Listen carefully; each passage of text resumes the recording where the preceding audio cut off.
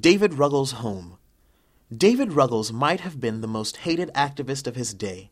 One slave catcher screamed that he would give $1,000 if I had Ruggles in my hands, as he is the leader. And Ruggles was just that, a leader against slavery.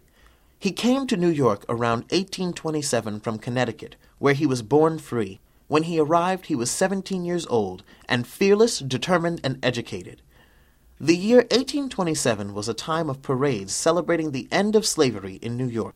More and more runaways were arriving from the South every day, but right behind them were the slave catchers.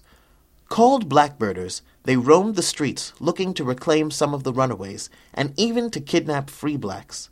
No black person was safe. Ruggles saw how dangerous the city was and decided to do something about it. In 1835, he and several other young black activists founded the New York Committee of Vigilance. Ruggles and the rest of the committee protected runaways and confronted the slave catchers. He made the city government grant jury trials to slaves who were recaptured, and he obtained lawyers for them. He personally helped as many as 600 fugitives, including the now famous Frederick Douglass. He also ran an anti-slavery bookstore until it was destroyed by a mob. In addition, he wrote hundreds of articles.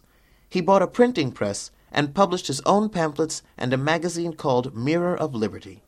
It was the first periodical published by a black American.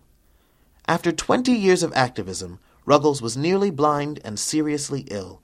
Many, including Frederick Douglass, came to his aid. Ruggles died in Massachusetts in 1849.